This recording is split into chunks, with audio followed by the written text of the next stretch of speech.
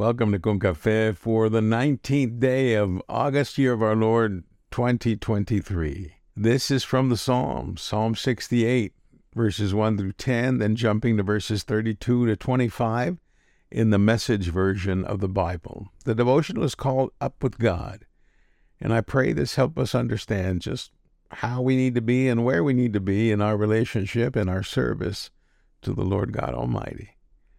And I pray you're ready to hear the word of God, because I am. Here and now, this is from Psalm 68. Verse 1. Up with God, down with his enemies. Adversaries, run for the hills. Gone like a puff of smoke, like a blob of wax in the fire. One look at God and the wicked vanish. When the righteous see God in action, they'll laugh, they'll sing, they'll laugh and sing for joy. Sing hymns to God. All heaven, sing out. Clear the way for the coming of Cloud Rider. Enjoy God. Cheer when you see him. Father of orphans, champion of widows, is God in his holy house. God makes homes for the homeless, leads prisoners to freedom, but leaves rebels to rot in hell. God, when you took the lead with your people, when you marched out into the wild, earth shook. Sky broke out in a sweat. God was on the march. Even Sinai trembled at the sight of God on the move, at the sight of Israel's God. You pour out rain in buckets, O God. Thorn and cactus become an oasis for your people to camp in and enjoy. You set them up in business. They went from rags to riches. Sing, O kings of the earth, sing praises to the Lord. There he is, sky rider, striding the ancient skies. Listen, he's calling in thunder, rumbling, rolling thunder. Call out bravo to God, the high God of Israel. His splendor and strength rise high as thunderheads. A terrible beauty, O God, streams from your sanctuary. It's Israel's strong God. He gives power and might to his people. O you, his people, bless God. This, dear friends, is the word of God for the people of God. We say, gracias a Dios. Thanks be to God. I remember thinking during an innocent period of my childhood that I had no enemies. You probably used to think that too when you didn't know better or didn't know yet. I believe we had been learning Psalm 121, and as the teacher was explaining it, I wondered, who are my enemies at this age?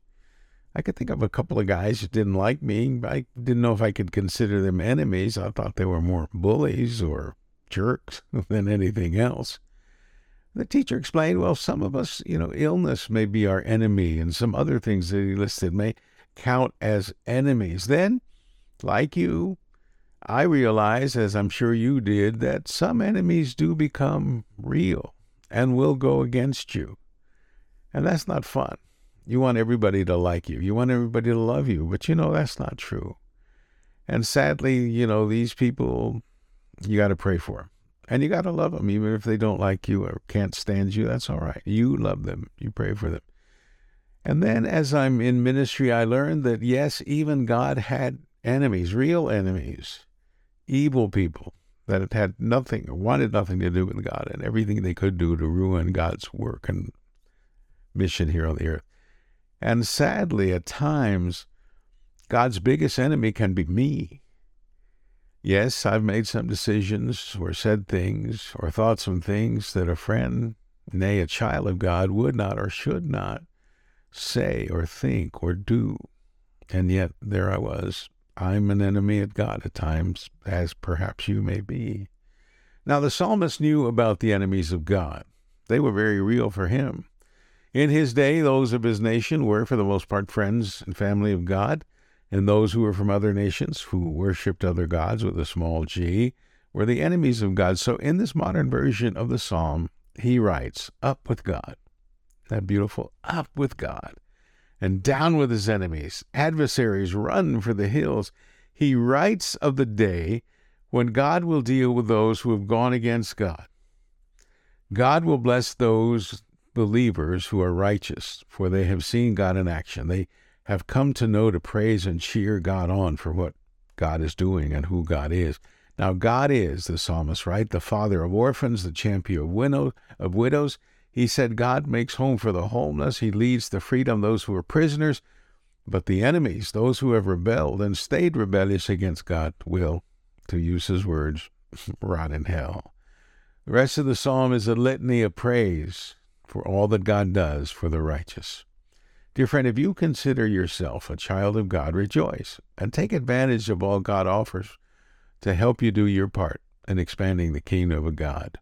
If you are not a friend or consider yourself or do not consider yourself a family of God, that does not have to stay the case. You are free to surrender to the Lord and become a family member, become a friend of God's, and join the siblings, the brothers and sisters you have who also love God and want to serve Him.